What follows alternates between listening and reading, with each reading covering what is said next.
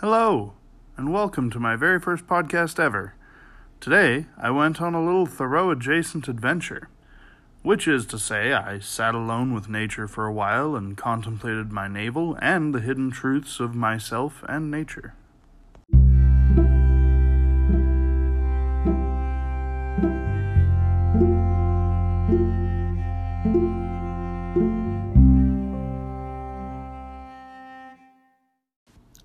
For this observation, I decided that a bridge over a small running brook would be an ideal location for me. My opening observations were very superficial. Initially, I noted the birds that were singing in the air, the dogs barking in the distance, the leaves that tumbled around in the water, and the way that the water was low on the banks.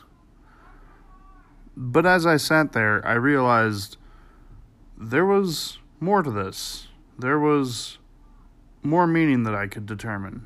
And so, in my typical fashion, I began to wax poetic.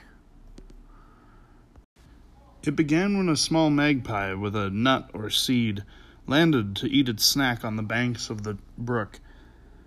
And then it washed it down with a bit of water, a few nips, and I couldn't help but notice how it seemed to be preparing for the coming winter, how it rustled its feathers and moved on its way as though it had no time left. I also noticed how the banks of the river were swollen mud. They were gathering all the leaves and water that trickled by. The next thing I noticed was the broken midday reflection of the sun, which seemed shrunk in the shallow waters of the brook. Indeed, the stream seemed shallow and choked, and the trees nearby were turning yellow and the grass drooping, almost in an anticipatory shiver for the winter to come. And while this all seemed to indicate a closer tie to the inner winter of our lives,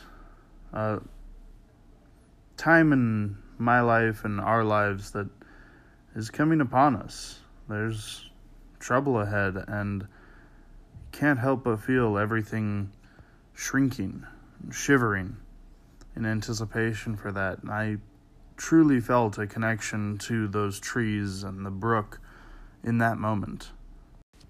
Yet in a very Emersonian or Thoreau-esque manner, there was another factor that the rest of the life seemed to forget, and that was there were stones drying for the first time as they breathed air.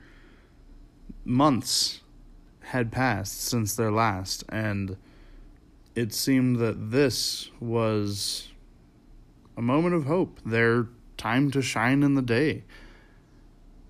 It was very hopeful. And I guess since I've always kind of related to the stone, it does seem a important takeaway for me that the coming winter and the preparations for fall don't really need to affect me if I don't want them to. And that's very much an existentialist and transcendentalist way of thinking about these things, and I can appreciate that.